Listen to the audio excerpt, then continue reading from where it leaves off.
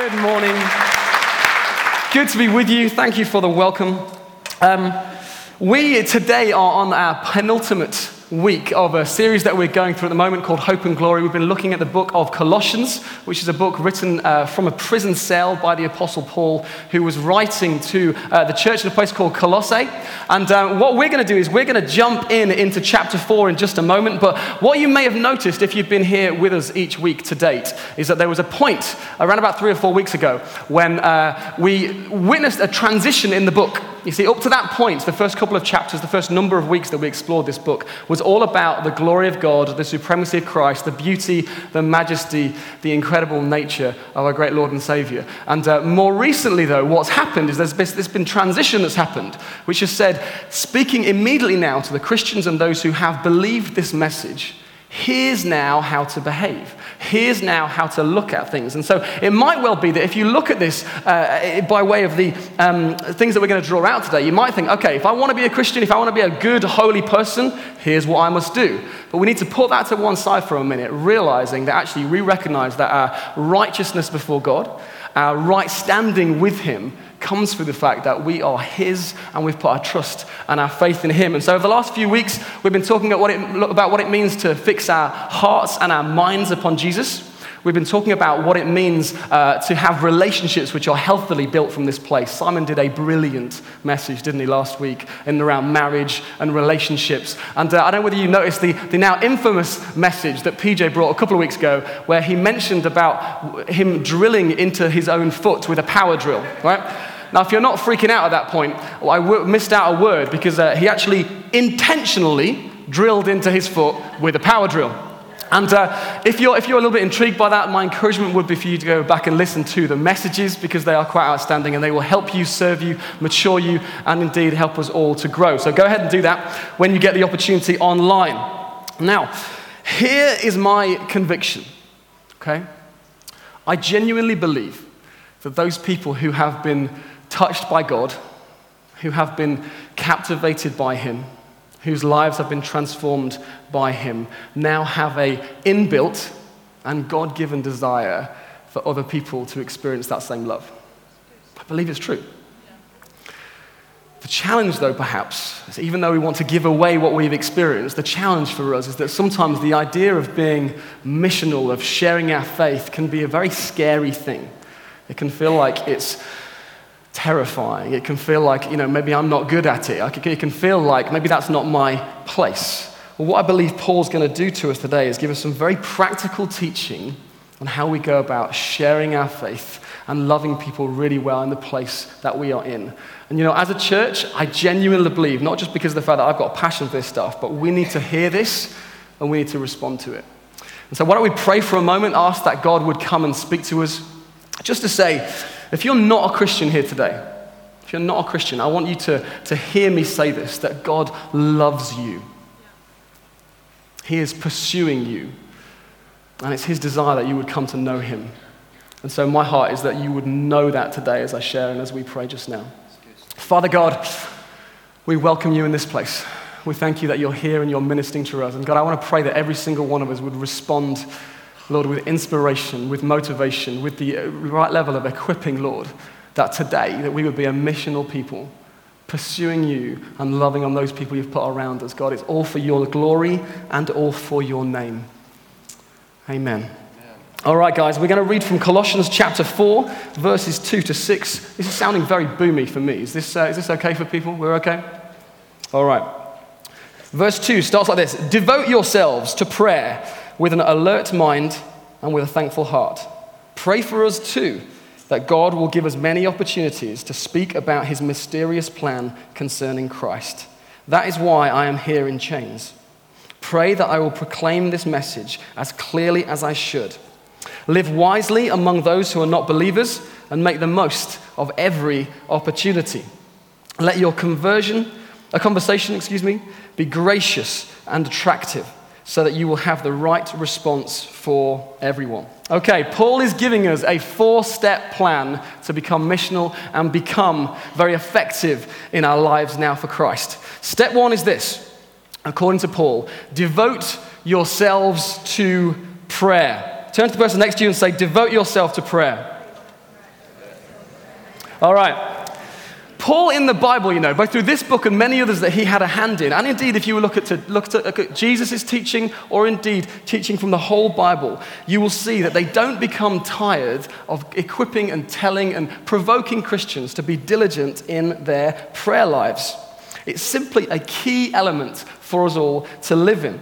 And you might have heard us share a few months ago, maybe even now, that we found some research which was researching around about several hundred, 400 or 500 people, and what the significant steps were in them coming to faith. And it spoke about things like how crisis had a role in their conversion. People would say actually it was the Bible, that was the significant provocation in me becoming to faith. Some people spoke about an invitation and literature and so on. But by far and away, the most significant thing that people said was influential in their journey to come to know Jesus was that somebody else they knew had been praying for them. 87% of people knew, that's almost 9 in 10 people, that somebody else was praying for them. It's quite astonishing. Just this week I was just kind of giving thanks for a lady in our church. Her name's Wendy. And Wendy had been praying for 20 years for a friend of hers, who was actually her sister-in-law, to come to know Jesus, praying for her consistently for 20 years. And it was just a couple of years ago when she similarly stumbled into a carol service. And on the back of that carol service, first time in church, she came along to one of our Alpha courses. On the back of the Alpha course, she went along to Beta. She had given her life to Jesus. She got baptized here in this church, and she's now living a life passionately following him, and she's on our TSM course. This is good news, by the way. But, for Jane, this lady, I am genuinely celebrating her baptism, her conversion, the fact that she's living a life that's loving God in all of its fullness. But, I'm also celebrating that first time that Wendy said, I'm going to take up the mantle and I'm going to pray consistently for this lady that I love. And actually, those are the things that actually also were sowing seeds every single occasion into a great thing that God was doing amongst us. It's incredible to celebrate. You see, before any evangelism, before any mission comes prayer. Devote yourselves to prayer, says Paul, with an alert mind and a thankful heart. A question for us perhaps to ponder would be this one. Are we, King's Arms Church, are we a people marked by prayer? Are we a people marked by prayer? Because, I love this church. It's my favorite place to be. And I love so many things about it. I love the people here. And I love our heart for passion for worship and the way that we just kind of press into God in the same way as we were doing this morning. I love the fact that we serve the poor so very well. I love the authenticity of this place that goes right into the ground roots of who we are. I love the fact that we're just indignant at pursuing the miraculous and that God will break in. If I'm honest with you, though, to say that we're a people marked by prayer, I'm not entirely sure that's one of our strengths. I'm not entirely sure that's something that God's really got his hand around for us. But, I've actually got high hopes for this because I believe it's something that God's speaking to us about ministering to him, connecting with him, praying to him, engaging with him in every which way. I'm longing for the day, actually, where our Thirst prayer meeting, this happens on the last Sunday of every month, when our Thirst prayer meeting is packed full of people who cannot wait but to be there because of the fact that they realize that it's prayer which is the foundation for everything else that we do. And just to reiterate, it's not that prayer or attending certain meetings will increase your brownie points before God, okay? It's not that suddenly it's like, oh yes, there's the super holy one, but actually it's a key thing for us to realize and recognize right now. I guess I just realized that there is more for us than we're getting right now. There is. He's speaking deeply. There's more for us to experience, more for us to marvel at, more for us to be overwhelmed by. And honestly, I believe that if we take hold of what he's saying to us right now, then we're going to see an incredible, incredible fruit come in of people getting saved and added to this church. I want to see Bedford changed. I want to see this place with tens of thousands of people worshiping Jesus because he's the only one who's worthy of our time and our attention. And 2 Chronicles 7:14 actually says that same thing. It says this, if my people who are called by my name, this is you, King's Arms, will humble themselves and pray, seek my face, turn from their wicked ways, I will hear from heaven and will forgive their sins and restore their land. My eyes will be open and my ears attentive to every prayer. Let's get practical for a moment because Paul is very practical through these verses. He gives us some clues as to how this should work. Because if you're anything like me, when you hear someone in a preach mention something out about prayer, honestly, my first reaction is to feel a little bit guilty, right? A little bit shame-filled, a little bit like, man, I'm used to those regular prayers at the end of the evening being like, I didn't really pray enough today. Tomorrow will be better, right? We can be like that. We can almost crawl backwards into our quiet times a little bit, yeah? It's like, I'm really sorry I haven't been here for a while. Can we chat? You know? But listen, let me encourage you, because Proverbs 15 says this: the prayer of the upright is his delight. It's his delight. He loves it when you pray. He loves it. He's excited. He wants to be with you. And do you know what else? The Bible says that all barriers, everything that would get in the way, has been removed because of the final work of the cross, which means that it has been literally torn in place. You have free access, and your Father in heaven delights when you go speak to him, when you pray, when you seek after him. If you're not entirely sure where to start, or indeed if you want to just go deeper in your prayer life, I just want to point out that booklet to you. It's our discipleship language. It's available from the bookstore in the back, and this will help you. This will help you to grow and to develop your prayer life. Let me give you two things that can be hindrances, though. See, Paul says, devote yourselves to prayer with an alert mind. As, too often my prayer life, can linger at the end of the evening, and I'm laying in bed, and I'm like, Father, I want to thank you that you're wonderful. And like this the end of the day, I'm exhausted, and so, I literally get a few lines out, and then I'm off. Deep intercession, I know. Or there's the occasions when I'm maybe on my sofa, right? And I'll start to pray, God, I really want to thank you for email, And then suddenly there's the distractions which get in the way. There's the things that will kind of pull you out of your time with God. So perhaps for some of us right now, a key question to ask is, what is the time and what is the place that I'm going to make a decision to pursue God in? And for sure, it can be hard in certain seasons. I mean, as you guys, many of you will be aware, we've got two children who are kind of 2 and under. Lexi's just 9 weeks old, and it can be complicated. And so we've got to fight for and be intentional about what are the times when you're going to pursue God. And there are little things that I'm having to become acquainted with. So the flight mode button on my phone, okay? It's a necessary thing because it stops those alerts, it stops those beepings, it stops those things that are going to vibrate and distract my attention. Sometimes it's worth having a notepad so that you might just, any lingering thoughts, so that you can say, Holy Spirit, keep me focused on, keep my mind attentive to what you're saying. I'm just going to scribble that down. I'm going to deal with that later. God, this is time that I'm spending with you. And he also says, do it with a thankful heart. Thanksgiving is a key to prayer. Prayer isn't just about coming with a kind of list, a shopping list, as it were, to kind of pull on the kind of mighty fruit machine of God to do things in your life. But actually, we want to come as a thankful people, thankful for the fruit that we're seeing in our lives, for sure. Thankful for the fruit that we're seeing around the nation and other people's lives. Thankful even for our own salvation. It's how we start the times of our staff prayer meeting every single week, and I love it because I get to hear stories of what's happening around the church. I hear Matthias here talking about F&M. And the amazing things that are going on with some of the Bedford's poorest people as they come and they eat, and then he gets to minister with them and pray for them and connect with them. And I love it. Been hearing recently of kind of Mike Green sharing about what's going on in Bedford Prison and how consistently on the alpha courses they're running, they're getting 10, 12 people who are kind of listening now and exploring and questioning the realities of life and the claims of faith and looking at Jesus. And so many of them are now being touched by Christ and who are giving their lives to him. It's amazing. So good to be celebrating. We hear regularly of teams that are traveling regionally, internationally, stories of breakthrough and healing.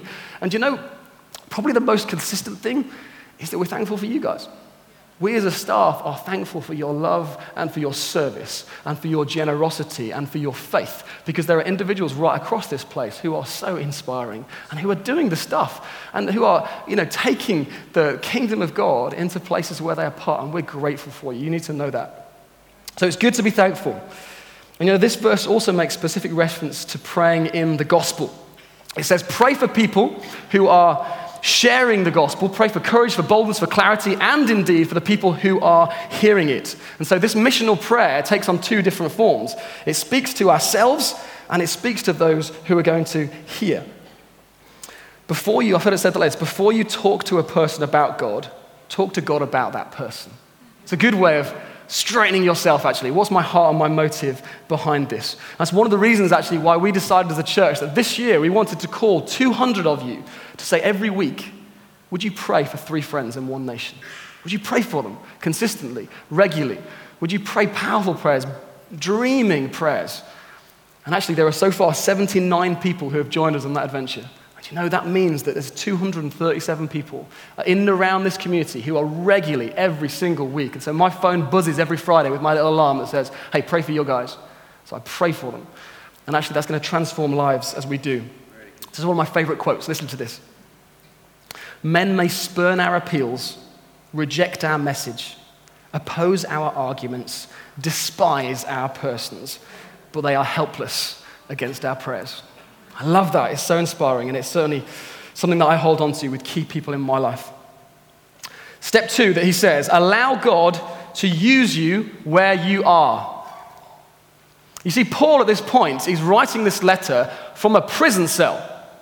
It says he's wrapped up in chains. And so imagine the scene for a moment, okay? Paul is there, likely with a very overcrowded cell. The likelihood is he is chained up. He can't get around. He has no freedom. Maybe there's rats and vermin around, miserable food, damp, poor sanitary, cramped condition. The place probably smells appallingly. You would expect, I think, his prayer to be, guys, just pray that I would get out of this place, huh? Pray that I could leave this so I could do the things that God's called me to. I need a platform, right? I need to have some kind of stadium venture where I can speak to tens of thousands of people. What's interesting is he doesn't do that. Instead, he simply says, I want opportunities where God's put me to speak about Christ. He wants to be effective where he is. I don't know about you, but there are times when I play the little if-only game. Do you ever do that? You know, there are times when, I know that people will think things like, if only I was married, that would make life easier in this space. Then I would be more missional, more intentional. But then there are other people who maybe think, if only I wasn't married, then how can I have the freedom to be able to do the missional things that God's called me to? If only I had the right job. If only I had the right job, that would give me more space to be able to witness well and to love people well. If only I was in a bigger place where there were more people in my office so that I could speak to them. Or if only I was in a smaller office where it wasn't quite so crowded and then you were able to, right? If only we didn't have to go to work. Paul, though, says, in spite of his circumstances, I would say to you, in spite of whatever circumstances you're in, you can be used by God. The instruction, actually, though, is to live wisely among those who are not believers. Live wisely among those who are not believers. I think that Paul is saying that actually we shouldn't build this protective fortress around us, okay? I'm going to stay in my lifestyle kind of Christian bubble and lock myself away a little bit. And, Jesus even had this pointed at him. There were occasions when the very religious people of the time actually said, look at him, he's a friend of sinners. And he's like, that's right. That's right. I want to be amongst people. I want to be amongst the sick, and I want to be amongst those people who need this truth and this hope the most. We're called to live in the world. I love this place, and when I became a Christian, very quickly, my closest friends became in this church. That's the right way, actually. The sense of community, the sense of passion, the sense of them knowing everything about me and provoking me and loving on me and me reciprocating in that way. But what I realized very quickly was that my life became a little bit insular. And so that almost everybody I was spending time with was within this community. I realized that doesn't model, much as Christian community is brilliant, that doesn't model what Jesus asked of us. Listen to how the great philosopher Winnie the Pooh puts it. You can't stay in your corner of the forest waiting for people to come to you. You have to go to them sometimes. So for me, I realized that I wanted to be around people. How was I going to get around people who were outside the church? And so I started a football team. Football team was called Kings AFC, and I loved it, and there were a number of my friends who from the church came, but I just gathered a whole stack of men. We had a brilliant time. But for me, that was an outlet for rubbing shoulders, being alongside people who weren't part of the church. And regularly, almost every week, I would go there, and I would walk up and down the pitch praying for these guys, and I would listen to them and love on them and just be a friend to so many of them. There were so many occasions, when we had brilliant things happen. I remember on one occasion when training was happening, we were out on one of the AstroTurf pitches in Bedford, and one of the guys, a guy called Ollie, very short, stacked, covered in tattoos. And Ollie kind of came to the training pitch, and he was cussing, he was swearing, he was being abusive, he was like furious. I was like, dude, what's going on? Well, now he was very cross because of the fact that he'd lost his car keys. And so where he wanted to drive his very souped up, very low down, very cool looking car, he had to come in his mum's car. Not a good thing. Old banger, very sharp. And so he was furious about the fact, what am I going to do without these car keys? So I just said to him, hey, buddy, is it okay maybe at the end of the session just now, maybe I could pray for you? Would that be all right? And so he's like, yeah, whatever. So at the end of the training session, I kind of went and said, hold on, let me just pray that God will show you where the keys are. So I pray a very quick, simple prayer and say, Jesus, would you show Ollie where his keys are, show him just how much you love him. What was interesting about that conversation is there were other people listening in. And so another lad called Marcus sort of piped up and said, hey, I was thinking about you the other day, Steve, because I was in a hotel. And I turned over and I pulled the drawer out. There was a Bible in the hotel room. And I decided that I was going to start reading it. Through this book called Genesis, right at the front, he says, one day I'm going to read the whole thing and I'm going to come and talk to you about it. You know what's interesting about that is that everybody could have those conversations. Many people lose their keys, but it takes that moment of courage to be able to say, look, I've got a little bit of potential rejection here, but I'm going to do it anyway. Now, what's beautiful is that I got a message a short while later that evening which said as soon as Ollie got back home, he looked behind his seat, the keys had fallen out, and everything was fine. Praise God. You know, we've got to create these situations to be around people. There's a guy called Rowan who I used to play football with, and one occasion we were kind of stretching out just before the game. He kind of comes up to me and he says, hey, Steve, you're a Christian, right? I was like, yeah, I'm a Christian. And he said, look, I've got a problem with my chest. I can't breathe properly. I've got some kind of infection. Would you pray for me? Because so I'm like, yeah, all right, fine. You know, side of the football field, everyone's running around, put my hand on his shoulder and say, in the name of Jesus, be healed. And I've just prayed my best prayer for his throat. And then when I stop, he's like, yep, it's all better. And he runs off. I'm like, what just happened there? That was great, you know. And he's the one who's coming to me to be able to do so, just for being around people. And you know, through that team, I had a whole stack of people come to men's breakfast, come to Alpha Suppers. We had people, even now, there are two guys who are loving and enjoying a life in relationship with God because of that team, and I'm so grateful for it. Matthew 4 calls us fishers of men. Now, I'm no fisherman, but my guess is that it would be frustrating for a fisherman to go to a pool, throw their fish in, spend an awful lot of time there when there's no fish in there, right? That would make a pretty boring afternoon, I'm guessing. And the same thing for us, you know. If we're going to be fishers of men, we want to be around a pool where there are fish in it. You understand? If you're thinking that actually I'm not around people, my only friends are within the church community, my encouragement to you would be to get into a missional community. Or better than that, start a missional community. Okay? Because that actually is where the life change is. It gives people the chance to see a sermon even before they have a chance to hear one. We're going to fly through these final 2 points, okay? When it comes to missional living, there can often be two extremes. One extreme is that it's not for me, it's for a certain special group, it's not my gifting. I want to hide away, I get nervous, it's definitely not something that I should be involved in. On the other extreme, you've got the kind of Christian Rottweiler who take every opportunity to kind of ram the Bible down someone's throat and, you've kind of half mentioned driving down the same road as King's house belongs in. So let's go into the finer points of Leviticus, right?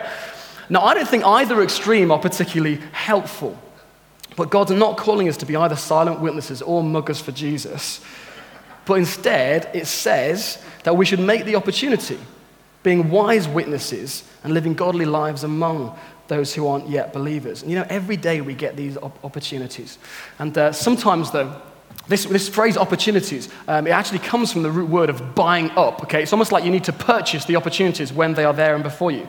And sometimes there are things that we've got to think about before we even get to be able to buy these opportunities. Because the reality is that sometimes it involves courage and risk and cost. Just as I was walking into work today, I was looking through the passage in Luke chapter 6, I think it is, where there's these guys who come to a very crowded building with a paralyzed man. They're carrying him. And there's lots of religious people around. They can't get into the building. So what they decide to do is go onto the top of the roof. They break the roof and lower him down, and he has this phenomenal encounter with Jesus. Do you know what's interesting about that, as I was thinking about this, is that there are a number of different costs that those men paid. First of all, there was the cost that they actually realized that even around the religious people of the time, they were going to risk upsetting the meeting. They were going to risk what people were going to judge them, risk what people were going to say. Then there was the physical time and effort to actually say, I'm going to take somebody there. I'm going to go and get my friend. I'm going to carry my friend to Jesus because they need to meet him. And then there was the cost of the roof. Do you ever realize that? Someone had to pay for the roof. Someone paid for the chairs that you're sat in. Someone pays for the heating and the lighting. Actually, these people are paying here. There's a cost in us being missional. Jake Cooper provoked me recently when he was preaching at King's Arms later, where he said he'd been having this conversation with a friend of his, and the friend of his from work had said to him, hey, look, Jake, why have you never invited me for a drink? Jake was like, man, I haven't ever invited for a drink, and I lead a missional community in a pub. Why have I never done that? And before he could even respond and ask, he said, and yeah, don't you go to church? Why have you never invited me to church? So I'm listening to the story, feeling so provoked. Do all of the friends that I have know that they are invited and welcome, and I would love to see them here? I don't know. So you know what I had to do? I had to go and have some conversations, and I actually sat down with a number of my friends and said, guys, I just want to say I'm actually really sorry, because I realized that even though you know I'm going to church, I don't think I've ever really said, you're so welcome. And so I just wanted to say, hey, why don't you come along with me? I would love to have you do this with me. Recently, I've taken a couple of taxi rides. And just simply because of the fact that we're out of time and my wife needs me at home, little baby, and we're trying to make use of every moment we've got. And on that taxi ride, I've just been saying, okay, God, would you use me to have good conversations with these guys? And so I've been using the miracle question, which you might have heard on a couple of occasions that we've said. And so it simply goes, hey, can I ask you a question? And then kind of follow-up being, if they say yes, of course, hey, if God could do a miracle in your life, what would you have him do?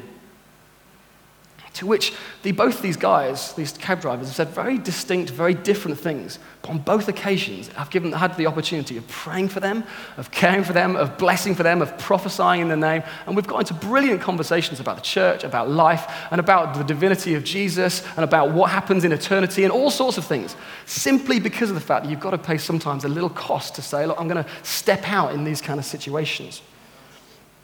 I heard of one lady in Southampton, okay? And she wants to take off every opportunity. And so she has a Bible on her sideboard next to the door, okay? The Bible on top of it has a note. The note says this. Now, she has never been burgled before, but it says this. Dear burglar, please feel free to help yourself to whatever you need from my home. But please also take this Bible. Know that Jesus Christ loves you, died on a cross for your sins, and read these verses. She's never been burgled, but she wants to make the most of every opportunity. The final thing is this. We're encouraged to speak a clear and a gracious and attractive message. I haven't got time to go through the point in any extensive way, but what I will say is this. We're encouraged, we know that we need to, when we speak to people, it's actually not just about living a righteous life. I'm sorry to say that, even if you go to a pub and you're the person that says, I'm going to have a Coke here, because if I have a Coke, they'll probably ask me about, why are you not having a Coke? And that must mean that you've got something really special in your life, and therefore tell me about my eternal security with Jesus. That conversation doesn't often happen, okay? Sometimes we need to open our mouths. That quote from Francis Assisi is brilliant, where it says, go into all the world and preach the gospel and use words if you have to. I love it because of the fact that it shows you your lifestyle should model what you believe. But actually, the Bible's very clear that we do need to use words and be in conversations. Let me just take one thing finally. It says this. Some people are very nervous about what do I say if someone asks me a question that I don't know the answer to? How am I going to respond to them? Best advice I can give you is say this.